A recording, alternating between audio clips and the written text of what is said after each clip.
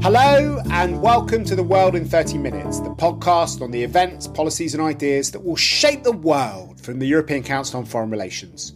My name is Mark Leonard and this week we're going to be talking about the not-so-frozen conflict in Nagorno-Karabakh. I'm happy to welcome an all-star cast from ECFR's past and future. We have from Istanbul, Aslı Aydın Taşbaş, who is our expert on Turkey.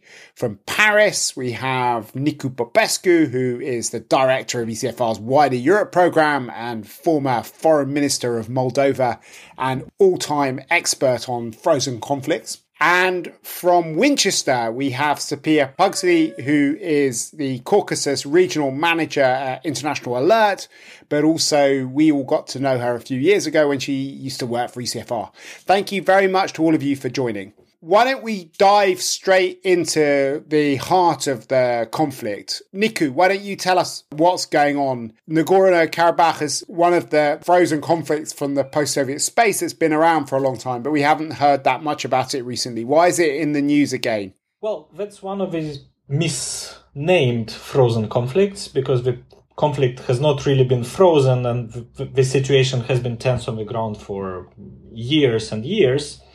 In a nutshell, its history is that between 1988 and 1994, there was a war between Armenia and Azerbaijan over the region of Nagorno-Karabakh, which is technically and legally part of Azerbaijan, but it was inhabited predominantly by Armenians, ethnic Armenians. In that war, Armenia defeated Azerbaijan. So Armenia has been in control of Nagorno-Karabakh, but of also 8 other Azerbaijani districts, where it expelled ethnic Azeris and has been controlling that territory and has been using that territory as a buffer zone, a pretty militarized one, to help defend Nagorno-Karabakh. For over 2 decades, the negotiations have been stuck. There was no progress towards the settlement of this conflict. And of course now, in over a decade, Azerbaijan has been trying to regain initiative, has been militarizing heavily, has been investing in weapons acquisitions, and has been pretty open about the fact that they would like to get the conflict settlement moving in order to regain control gradually of what they consider is their territory, but if that's not possible through diplomatic means, they would be ready to use military means. So this is what we're witnessing now, is one of these instances of flare-ups where this unsolved conflict is now generating a new dynamic that is increasingly militarized and dangerous. Okay, and we'll come into some of the reasons why it's flaring up and some of the kind of bigger geopolitical changes. But Sophia, you're looking at the situation on the ground very closely. So maybe you can tell us names of these 7 different... wow. No, more seriously, how violent is it actually at the moment? How scared are people for their lives? Does it feel like a war zone, or is it just a few local skirmishes which aren't affecting most of the people who live there? Well, this was a bit the question when it started last Saturday evening. I mean, how bad is it? Because flare-ups in and around Nagorno-Karabakh are not a rare occurrence. Particularly, it must be said, at this time of year, they like to shoot at each other in the summer. However, I have many friends in Karabakh. I lived there when I worked for the Red Cross, and we work with partners on both sides of the conflict divide. And basically, everyone is saying that this is the worst fighting and bombing that they've seen since the early 90s, coupled with the fact now, obviously, that both sides have a much more extensive and dangerous weaponry now than they did back then. So people are pretty scared. They're putting up photos on social media of them in their basement. They have relatives who they're sending off to war. They may or may have connections or, be able to call these relatives or not, because the internet connection's not all that great on the ground. So it is bad this time. It's not just another flare-up. Okay. So I'd like to look for a bit before we come back to what's actually happening on the ground at some of the bigger geopolitical dynamics. Obviously, there are various changes that have been going on in Azerbaijan for many years as it's got richer. I remember going around Baku with you, Niku, a long time ago and seeing all the oil money which was transforming the urban structures. And that's obviously contributed to Azeri self-confidence. There are changes in terms of how Russia is dealing with these things. I'd like to go into that a bit later as well. But I suppose that the most obvious change very recently has been Turkey's role. Turkey has always been on Azerbaijan's side, but President Erdogan seems to have really piled in this time round. He's described Armenia as the biggest threat to peace in the region. And there are now also rumours of Turkish military activity in the region. And this comes hot on the foot of Turkish military action in Libya and in other places. There's lots of talk of drones being used here as well. Asta, why is Turkey piling into Azerbaijan and into this conflict? Well, it's hard to figure out why now. I would say that Azeris feel a window of opportunity of sorts, and Turkey is willing to support Azerbaijan. In the past, as you've said, Turkey has always been sympathetic to Azerbaijan in this conflict. But now Turkish support is more overt. Its military footprint is more obvious. And Turkey has been working with Azerbaijan, training the Azeri military and also helping them develop defense capabilities. That is to say, exporting drones. And drones have they're the crown jewel of Turkey's new defense industry. And Azerbaijan has also been purchasing and using in this flare-up Turkish-made drones. I think also in the domestic context, obviously Erdogan is in a coalition with nationalists here, and there is more or less a frenzied support, such an overwhelming support for the Azeri position in newscasts and sort of social media. 2 states, 1 nation, Erdogan called it. And he said, we will make available all our resources to our Azeri brothers. The Turkish officials are not coming out and saying that Turkey is involved in the fighting. That is left vague.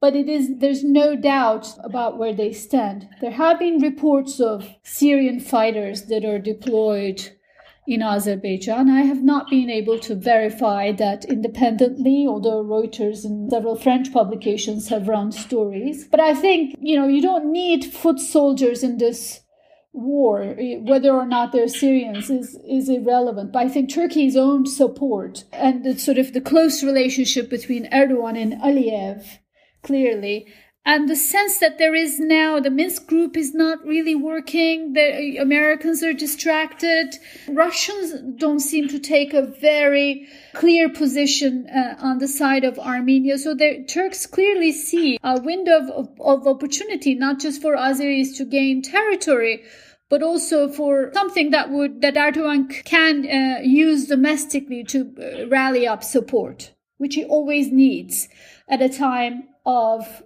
declining votes.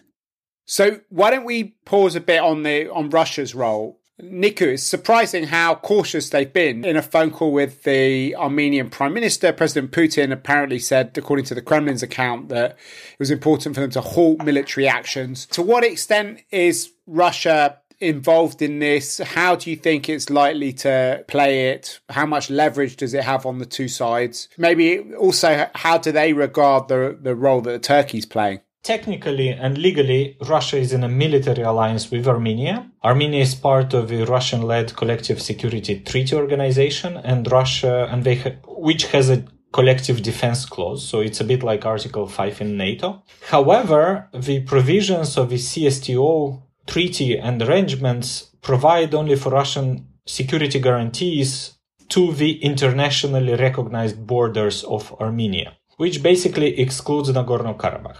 Now that's in theory. In practice, any tensions that has already happened are bound to very quickly touch not just the Nagorno-Karabakh borderline, but also the internationally recognized border of Armenia, and in theory, Russia should be supporting Armenia. However, this is not happening. Russia has been trying to balance its support for Armenia with pretty good cooperation with Azerbaijan. Russia has been selling weapons to both Azerbaijan and Armenia and has been trying to keep a certain degree of neutrality between Armenia and Azerbaijan. And that, of course, is very visible from an Armenian perspective. It's also deeply outrageous to a lot of people in Armenia that Russia is not seen as standing by its ally. And even today, actually, if you look at what other powers are saying about the Nagorno-Karabakh conflict, you'd see that a country like France is more critical of Turkey and Azerbaijan than Russia is, even though Russia is an ally of Armenia. So all of these things are noticed on the ground. That is, of course, partly encouraging Azerbaijan and discouraging Armenia. But it also plays a bit against this wider notion that Russia has been building up its reputation as someone who stands by its allies. It stands by Assad, Haftar, Maduro in Venezuela. But actually, that's not what is happening on the ground. Russia has been trying to keep a balance, has been trying to keep a certain distance between both Armenia and Azerbaijan. And in this case, the Russian position is actually quite close to what the rest of the European Union has been saying, and that is calling for peace and for calmer dynamic between the two countries, and also calling on Turkey not to be so openly supportive of Azerbaijan in this context. To what extent is this going to be solved through local, regional, or international mediation? I mean, that's the work that you're doing, Sophia, International Alert, is trying to look at the situation on the ground and to see what kind of measures can be taken to de-escalate things. How much of this is going to be resolved at the kind of 30,000 foot level as opposed to, by taking much more careful local measures? I mean, what kinds of things could be done to de-escalate the crisis? Well, first and foremost, obviously, given that this is a human tragedy, I mean, there really is a need to, in some way, stop the shooting and to ensure access for humanitarian aid. I would go to this before the dialogue, because what a lot of people don't know is that there's only one humanitarian organization that even has access to Nagorno-Karabakh right now, and that's the International Red Cross. UN agencies and other humanitarian outfits have not had access ever at all in the past, since the war in the 90s. And so this will require a lot of diplomatic negotiations in order to get aid in. And this is important for the aid to come in from the West, because it will demonstrate certain legitimacy and real Western interest and involvement in coming to some sort of resolution on this conflict. Then there will be the question of security that will come up, which will inevitably mean peacekeepers. Then which will raise the question of who's peacekeepers, not just who pays for them, that's probably the easy part, but which countries will these peacekeepers come from? And that is a hugely sensitive question. But then when it comes back to dialogue, and it will come back to it, everyone on social media in the past 4 days has been dissing all sorts of, low-level dialogue initiatives that have existed over the years at various levels. But frankly, there is no alternative, and we have to go back to dialogue at various levels, even if there are no easy answers. Now, this dialogue has existed, like you say, at 30,000 feet at the Minsk Group level, but it has also existed at the civil society level, which is where we operate. And for years, there have been people from Armenia, Azerbaijan, and Nagorno-Karabakh engaging in joint projects and meeting and talking to each other about the conflict, but not only, but also about, anything that interests them, and about kind of joint exchanges. And this has actually also been happening with Armenia and Turkey. People often kind of forget that strand of dialogue because it's somehow perceived as being kind of easy, and Armenians and Turks can go to each other's countries and it's all relatively easy. Whereas the real problem within the Karabakh conflict context has been that people, for various different reasons, cannot go to the other side, cannot physically go to the other side of the conflict to see how other people live. And this makes it hugely problematic to engage in dialogue, because you have to constantly bring them out to third countries. And it also it renders it all a little bit artificial, and it means that you can only really work with small numbers of people who are willing to take the risk. And it is a kind of reputational risk to work with the other side. So having said that, it's easy to say stop the shooting and go back to dialogue, but this isn't enough. What we need here is a real political will on the part of, say, the West, whether it's the EU or Washington or whoever, a real political will to make this dialogue work and thereby to create leverage for the people themselves who are going to engage in this dialogue. And Northern Ireland in that respect is a very good example, in the sense that it worked there because there was political will from big external actors to make it work. And conversely, now you see what happens when that political will is no longer there. The problem in the Karabakh context is that there's never been that strong political will at that level, and that makes it very difficult for ordinary people who might be interested in meeting the other side to justify, even to their own friends and family, why am I going to meet the enemy? It's really hard, and it's hard in particular for young people who have grown up now having never lived with the other side, and they just have no concept of the fact that on the other side of those World War I-like trenches, there are people who are, very similar to them and who have the same hopes, dreams, and interests as they do. To come to a concrete point on the dialogue, one suggestion that has been put about as a kind of starting point, given that this is a kind of a conflict that is dealt with by the OSCE, would be to come back and finally convene that Minsk conference that was promised in 92 and then never happened, because that would convene the enlarged Minsk group and not just the three co-chairs. And that could be a starting point. And then you might go back to some way, presumably having to discuss the famous Madrid principles, which have been around forever and everyone's bored of them. But they do discuss the fundamental questions about land, security, status, and return of displaced people, 1 million displaced people. Everyone is sick of discussing these questions, but there has to be a constructive dialogue around them. So I like to unpack a lot of those things, the Minsk process, the OSCE, the Madrid principles. But in a way, if we've been talking about this at any point over the last sort of, 15 years or so, a lot of those things would have come up. What I suppose maybe before we go into that would be interesting to explore is what has changed. One of the things which has changed is the fact that there used to be a different balance of power between Armenia and Azerbaijan, and the oil revenues and gas revenues that Azerbaijan has had for a long period of time have led to a kind of massive power transition in the region. And if Russia is not playing the role that the Armenians hoped it would as its kind of guarantor and is hedging in the way that it is at the moment, and Turkey's going on one side, why would Azerbaijan see dialogue as a solution? Surely there is a prospect of actually just reclaiming the territory.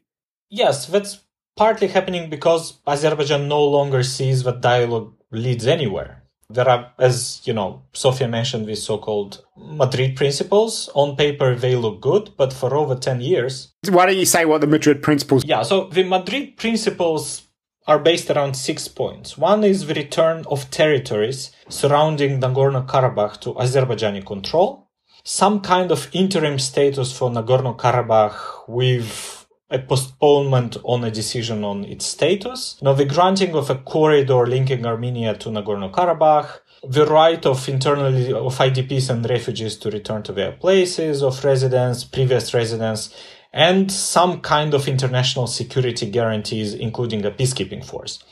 Now, on paper, everyone agrees to them, but for over a decade, there has not been much progress towards their implementation, and the reasons are, there's plenty of reasons for that. But one of them, if you allow me to come, to one of the dictums of conflict resolution that has been stated by the former chief negotiator of the conflict settlement process in Northern Ireland, Jonathan Powell, who has been behind the Good Friday Agreement, he's saying that, countries don't have an incentive, or parties to a conflict do not have an incentive to compromise unless the status quo is painful enough to them. What we have between Armenia and Azerbaijan is a status quo that is not very painful to Armenia in the short term. For Armenia, the current situation in the short term is quite comfortable. It controls Nagorno-Karabakh, has a big enough buffer zone, and Armenia has not been willing to budge and to make compromises towards, giving up control of some territories. On the Azerbaijani side, they feel they are stronger than 20 years ago or 10 years ago. Negotiations are not leading anywhere, so they are trying to shake the tree, fire up, and try and change the dynamic in the negotiations. They've tried this first by showing much bigger levels of defense spending. That seems not to have been enough. And now they are engaging in this periodic few days worse. And my fear is that this is not the last short war that we're witnessing. So on the one hand, Azerbaijan would not have an incentive to engage in a major war, but such flare-ups, wars lasting 3, 4, 5 or 10 days, have happened with increasing frequency, if you want, in the last 6 years, and they are likely to happen. And Azerbaijan's stake and interest in doing that is partly to try and recapture some territory through salami tactics, military action, or at least forcing Armenia into being more compromising in the diplomatic talks. So this is not a war for the sake of war. It's also tied to an attempt to re-energize the negotiation process. Yeah, I mean, Nico, I agree. I really wouldn't underestimate the level of frustration that there is among ordinary people on the Azerbaijan side. And I think we saw this in July when there were demonstrations in Baku and they broke into government buildings. And you don't normally see that kind of stuff in Baku. But I mean, tensions and emotions have been running pretty high recently. And what you say about the status quo is unfortunately very true.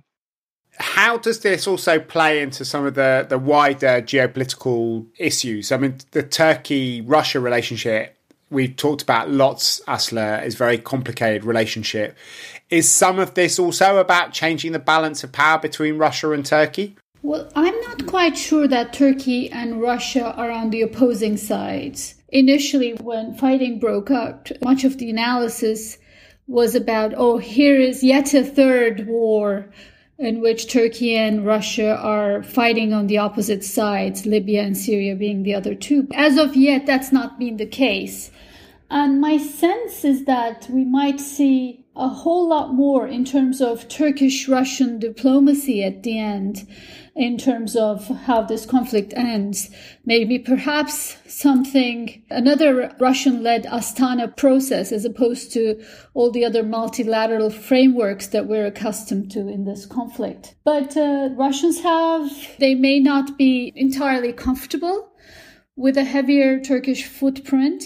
At the end of the day, my sense is that Turkey and Russia value their relationship so much that they know how they avoid actions that would damage the relationship. In other words, they sort of come to the brink of it but pull back. And in this instance, I think Russians have also been lately, over the past years, have also been somewhat annoyed with the government in Armenia. Pashinyan coming into power in 2018, almost after a street revolution. And by now we know that they do not like that kind of stuff in Kremlin.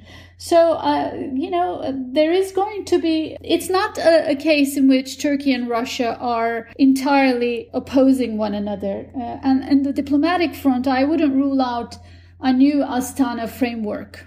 So we haven't mentioned the EU yet. We've been talking about this for a long time. Sophia was talking in quite bold terms about the role that the international community could play. We heard from Charles Michel on Sunday that the different parties should immediately return to negotiations. And Josep Borrell also put out an official statement calling for an immediate cessation of hostilities. Is there a role for the EU in this, Niku? The role for the European Union is very limited. Again, on paper, the EU and most of the EU member states and Russia and the United States agree on these Madrid principles. On paper, the way towards a solution over Nagorno-Karabakh and the occupied territories looks more or less straightforward, but the foreign powers do not have the leverage to impose it on either Armenia or Azerbaijan. Both countries think and feel that this conflict is a life and death issue for their states, for their societies. And the foreign powers, including the EU, have very little way of altering that calculation. So actually, the European Union's leverage is very, very small. It's practically non-existent. Now, in theory, and again, over some 15 years ago, I think the European Union expressed its readiness to send peacekeepers to end around Nagorno-Karabakh should Armenia and Azerbaijan require such an international help. But of course, without the two sides agreeing, the EU's offer has been left hanging for almost 15 years now. And beyond that, I don't see the European Union being really in a position to do more than just diplomatic pressure without anything that significantly alters the calculation of either Armenia or Azerbaijan. So we're coming to the end of our time now. Are there things which you think could be done now to help move things in the right way? Is there a role for the OSCE, for example? We've talked about that in the context of different conflicts. When we're talking about Belarus, for example, there's hope that they could play a useful role there. Are they going to be able to help at least de-escalate things in the short term? Well, the OSCE, are the ones obviously who are mandated to. They're the ones who've always taken the lead on this conflict, and the EU has always said that they support the OSCE Minsk group.